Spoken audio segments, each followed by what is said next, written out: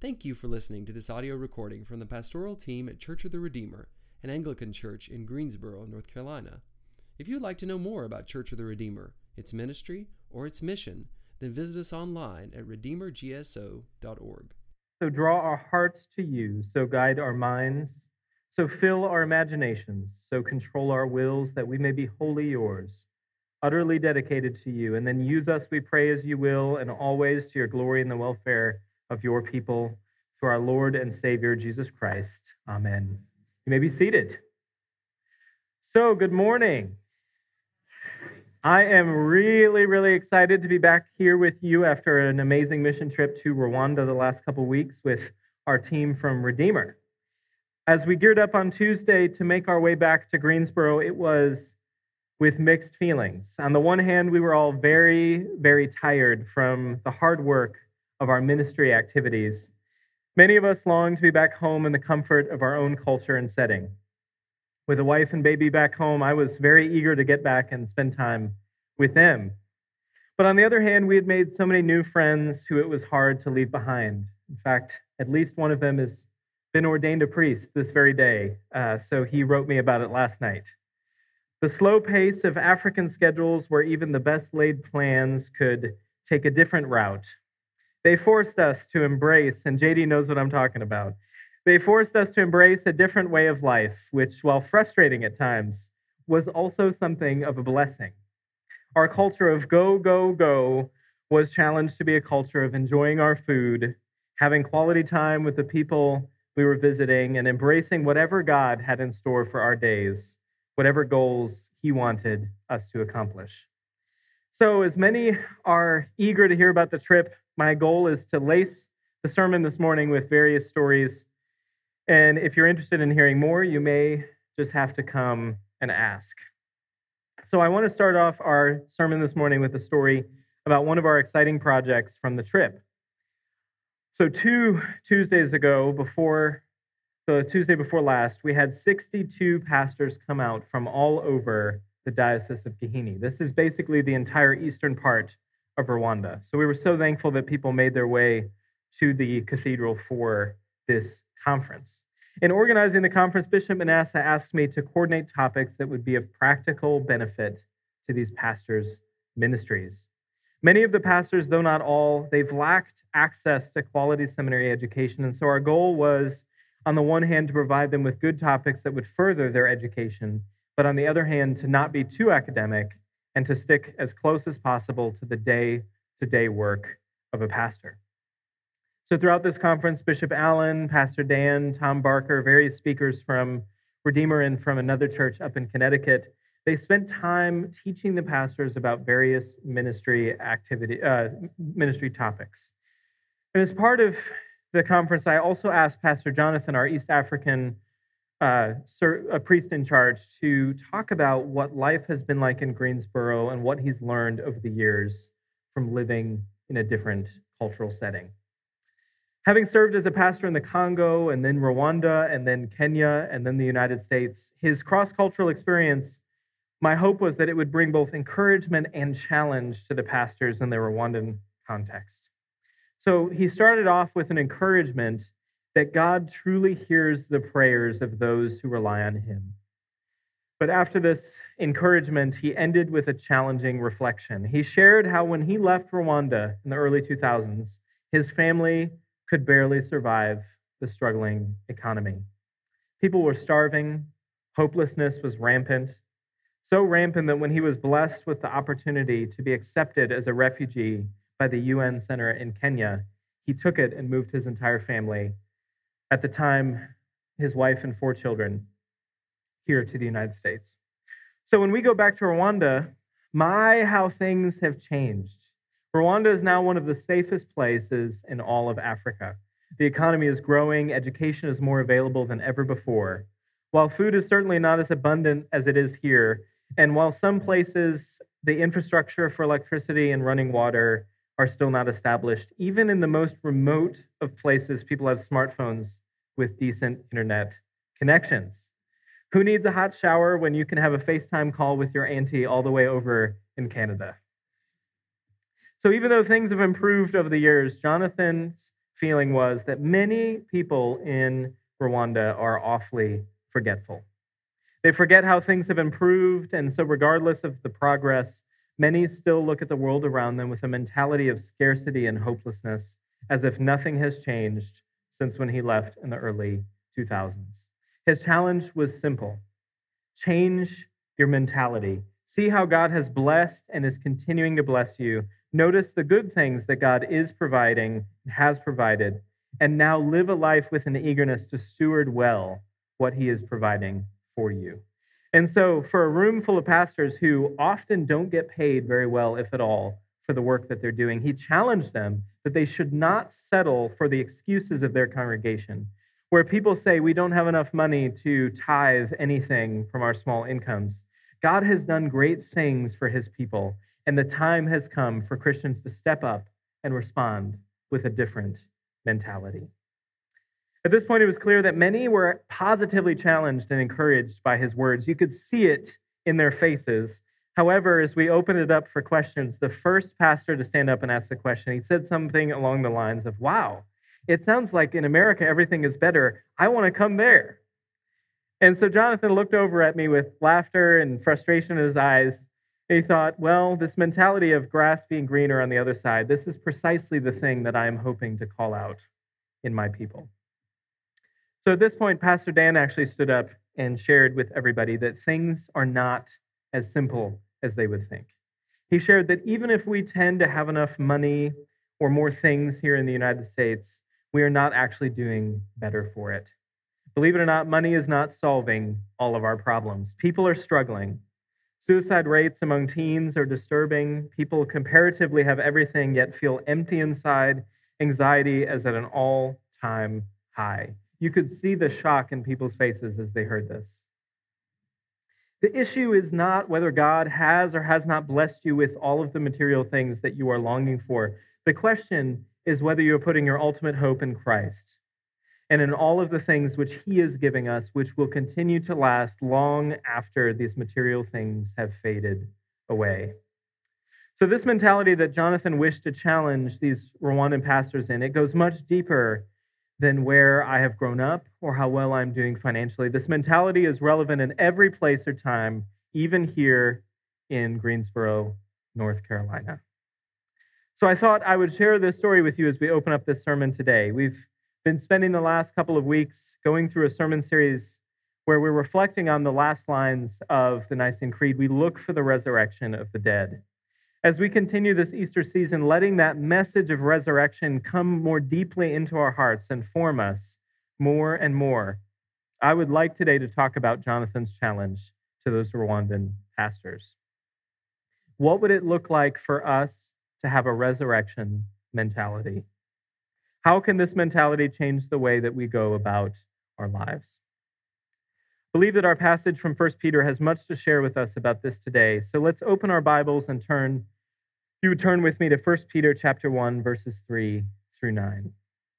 While you're opening, in Romans 12, Paul challenges us to renew our minds and not conform to the mentality of this world. So let's look at what the Apostle Peter has here in this passage to say about a resurrection mentality as we seek to let our minds be renewed by the message of our ultimate hope of resurrection. So the first thing that stands out to me in this passage is found in verses 3 through 5. There it says, "Blessed be the God and Father of our Lord Jesus Christ. According to his great mercy, he has caused us to be born again to a living hope through the resurrection of Jesus Christ from the dead, to an inheritance that is imperishable, undefiled, and unfading, kept in heaven for you, who by God's power are being guarded through faith for a salvation ready to be revealed in the last time." So here it is clear to me that a mentality of resurrection is about much more than just wishing for a better reality. It is about the power of God, which is working here in the midst of us. This resurrection mentality is a hope which is powerful to change and reshape us. God has caused us to be born again. God is doing something. This entire passage is filled with what God is doing in us. Our hope of the resurrection, it is much more than just a mental activity that we perform. It is a mentality of confidence which is shaped by what God is doing in our hearts to raise us now to new life. He is guarding us through faith for salvation, which will be revealed soon enough. This hope in resurrection is imperishable, undefiled, unfading. It is something which is being given to us through that power of the Holy Spirit, that same Holy Spirit who raised Christ from the dead. I think that this idea of faith is actually really different than the way that we often think about it. We think about faith as something like a gamble. Well, my life is probably better if I live it with faith, so I might as well gamble everything on it since there's not much to lose. Or some look at it and they say, you know what, I don't really want to take that gamble. I have more than enough to lose, so what's the point? But this resurrection mentality that Peter is talking about, it is no gamble. It is not wishful thinking. It is not simply comforting ourselves with hope in a better world that gets us past our problems. It is so much better than that. It is confidence in what God is doing. It is His power that is transforming us. It is about letting go of the hope and confidence in our own abilities or possessions and placing our entire confidence in what God is doing and will continue to do in our lives. So one of the challenges that we faced throughout our time in Rwanda was the lack of readily available coffee.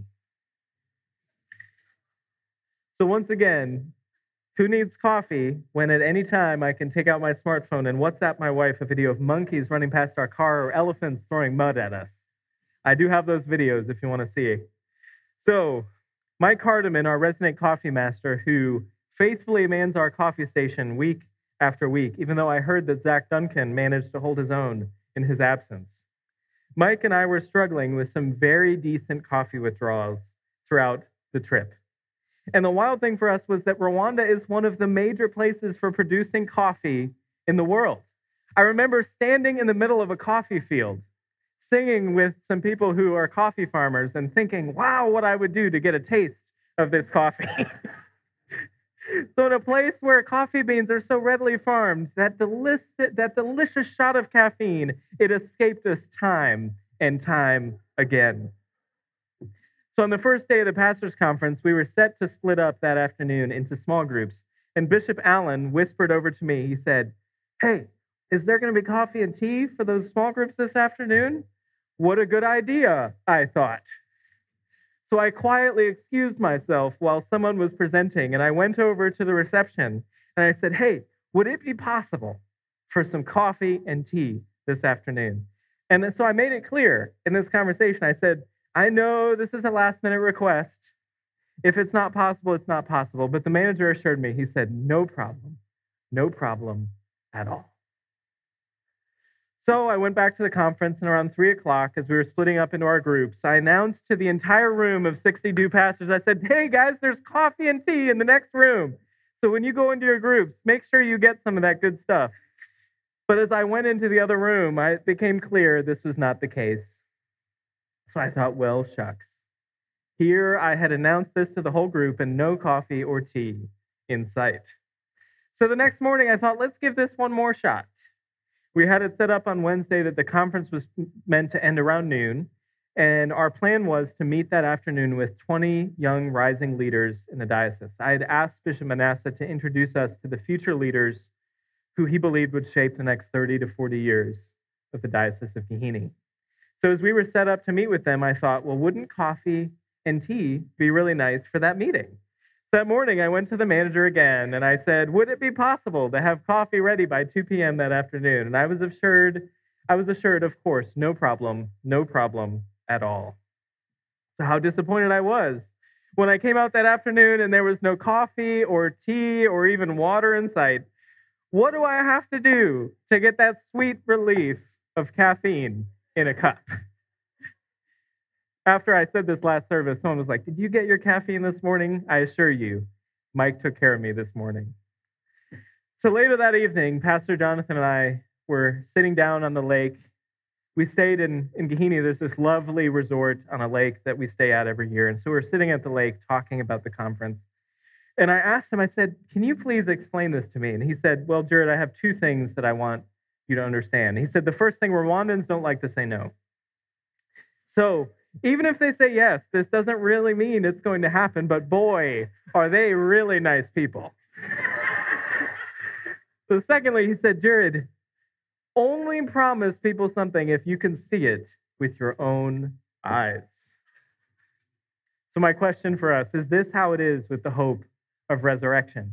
Is it like me promising coffee that may or may not be there in that neighboring room when those pastors arrive, or is it something very, very different? Well, friends, I think it is something very different. Our hope in the resurrection is not hope in an empty promise. The one who is promising it is powerfully reworking resurrection power in us. He is causing us to be born again.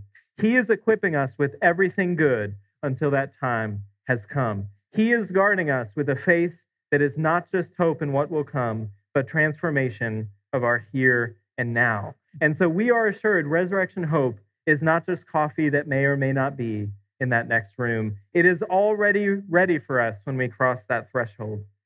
And through what he has given us in his word and sacrament, by the power of the Holy Spirit, we can already catch a whiff of that cup of delicious salvation that is waiting for us on the other side.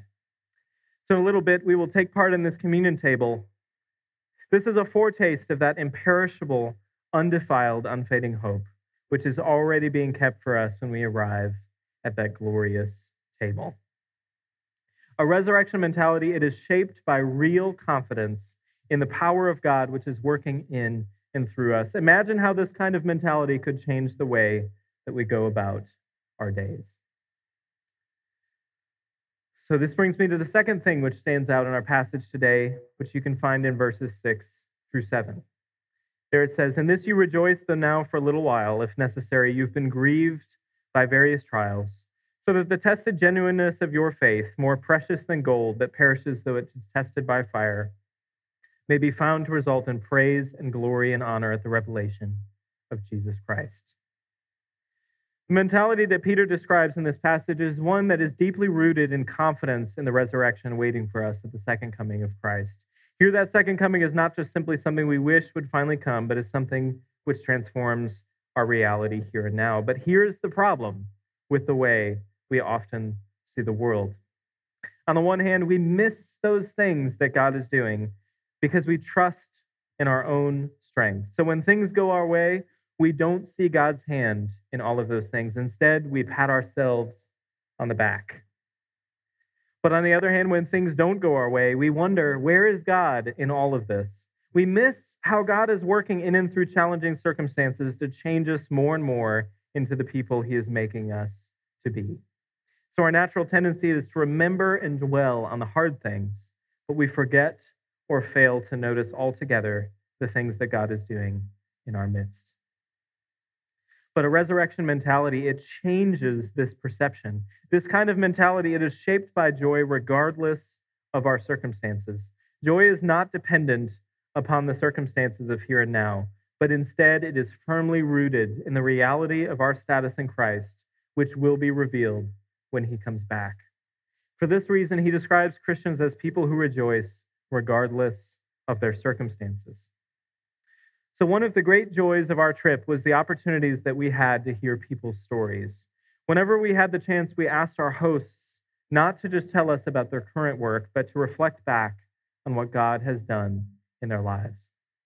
One of the stories we heard was from Bishop Manasseh, our partner bishop in Rwanda. He shared with us his story of how God has worked in his life to bring him from the life of a refugee in a terrible place in Uganda, where flies transmitted sleeping sickness, which regularly killed both humans and their cattle.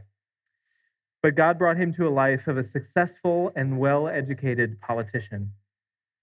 Yet in the midst of God blessing him, he fell back into alcoholism. So one day, he and his baby daughter actually almost died in a house fire because he passed out with the candles burning around his bed. But God woke him up, and he repented, and he began a new life of following Jesus first and foremost. And so down the road, the church actually managed to convince him to leave behind his political career and to go into ministry, even to the point where he's now been elected the bishop of this diocese. Through him, God is bringing great change to a diocese that has been drowning in debt, unable to pay their clergy, entirely dependent upon foreign partnership instead of wise financial stewardship. So God has blessed Bishop Manasseh greatly and brought him to a place where he is able to be a blessing for so many others, including our team from Redeemer. So another story which is shared with us was when Pastor Gideon in Kamate, one of the satellites of our sister church in Karangazi, with whom I was able to dance a decent number. So if you want to see those videos, feel free to come by. He told us how his father was actually once a witch doctor. And so when he was growing up, he did not grow up in a family who believed in Jesus. He didn't actually go into much detail about this story, but he described it with words that stuck with us. He said, God took the snake from around my neck and gave me a clergy collar when he called me into ministry for Jesus Christ. So now in his service as the parish pastor in Kamate, he actually regularly travels to 8 local congregations that are part of this parish and even goes to Tanzania regularly to preach the gospel to people who don't know Jesus. So I'm sure if we took some time to reflect on our stories together, we would hear many such testimonies here in this room of what God has done in being continuously faithful to us over the years, how he has blessed us through trial and challenging circumstances time and time again. But here is my challenge for us today. Let these stories of faithfulness and this confidence in the resurrection of Jesus not just change the way that we view our pasts, but let it transform the way that we perceive the present circumstances that we are facing, even before those stories of faithfulness happen. What would it look like if our resurrection mentality gave us confidence here and now through whatever challenges we are facing? If we rejoice constantly, even when things are not going according to plan, if instead of anxiety, fear, doubt, our faith in Jesus is shaped by confidence and genuineness of faith. When Peter talks about what is coming our way, he compares what God is doing in us now to the preparation of gold. Gold is a precious metal which is forged in fire, made in a hot and challenging process of separating the good from the bad. This is the image that he's using to describe what God is doing in us now. While the fire of our challenges feels like it could destroy us at any time, really, Peter describes it as the thing that is turning us into something much more precious for the last day when Christ will raise us from the dead with him. As God at times painfully rips apart our sin from our sanctification, producing in us the kind of fruit which glorifies him, the final product is something which Peter describes as even more precious than gold, because gold, like everything else, will fade away. The end result he describes as praise and glory and honor at the revelation of Jesus Christ on that day. But we're tempted when we read praise, honor, and glory to think that that's what we will be doing when we see Christ, and it is. But here in this passage, if you look at a close examination of what Peter is saying, it reveals that what he's talking about is the praise and the glory and the honor that Jesus is going to reward us with when, after enduring these challenging circumstances for his sake, for his kingdom, we are finally with him at last. This is such good news. Regardless of whatever we've gone through or going through, God is using it to prepare us for that day when we will be rewarded with so much more. So Peter uses this to encourage these early Christians as they're enduring challenging trials of persecution and discrimination. And he uses it to encourage us today to endure whatever we are facing with a resurrection mentality that sees how God is working to bless, equip, and empower us regardless of our circumstances. And so finally, the third thing that stands out to me in this passage is found in verses 8 through 9. Though you have not seen him, you love him.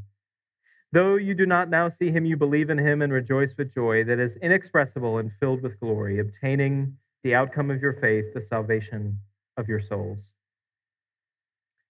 A resurrection mentality, it sees the work of Christ in our lives, even though it is faith in that which is not yet seen with our own eyes.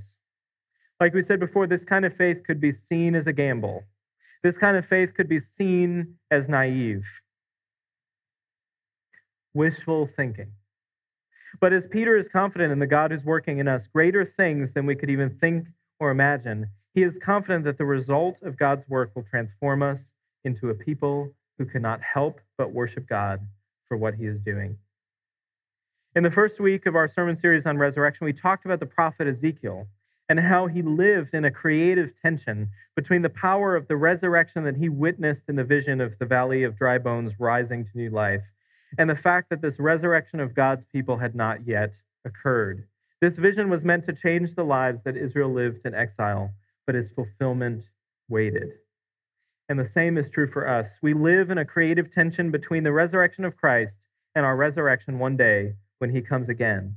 But as we live in this tension, God is working to make us into the people he longs for us to be. And that people is described by Peter as a people of deep and sincere worship. So this last part of our text today is really meant to be an encouragement. On the one hand, Peter has been challenging his people to have a resurrection mentality that changes the way they live their lives. But now he's praising them for how they are already doing this. And so I would like to do the same for Redeemer this morning. Friends, I want to exhort you this morning. Embrace the resurrection mentality in a way which actively changes the way we go about our days. Do not be blind to God's power. Let us seek to live our lives in thankfulness and confidence for what God is doing, where we don't just see how God has been faithful in the past, but where we are in tune with what God is doing here and now, even in the midst of our challenging circumstances. Let's be challenged to live out this vision together. But on the other hand, be encouraged. You are a people who worship God. You are a people who know how to worship God in the midst of any circumstance. Redeemer is a church which is truly shaped by praise and worship.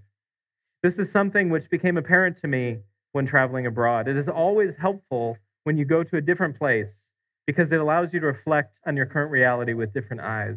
And so, don't get me wrong, worship in Rwanda was an inspiring experience.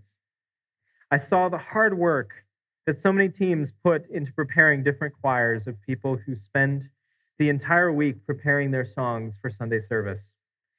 You'd be amazed at how it's hard work to get together one team here at Redeemer to prepare songs for service on Sunday. But they get together 4 to 5 teams every week to sing and worship Jesus.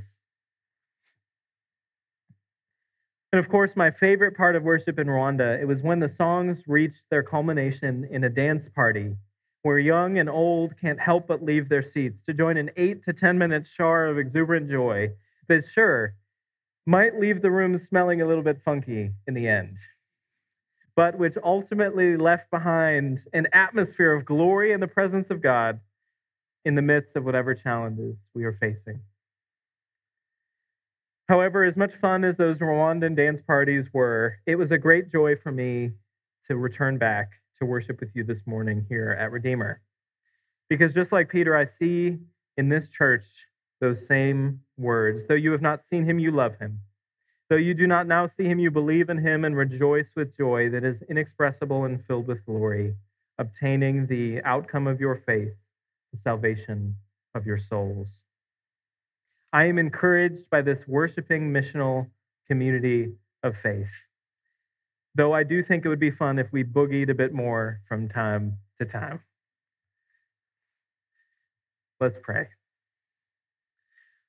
Lord, give us grace this morning that we would be both hearers and doers of your word. May our obedience in both listening and living bring glory to you.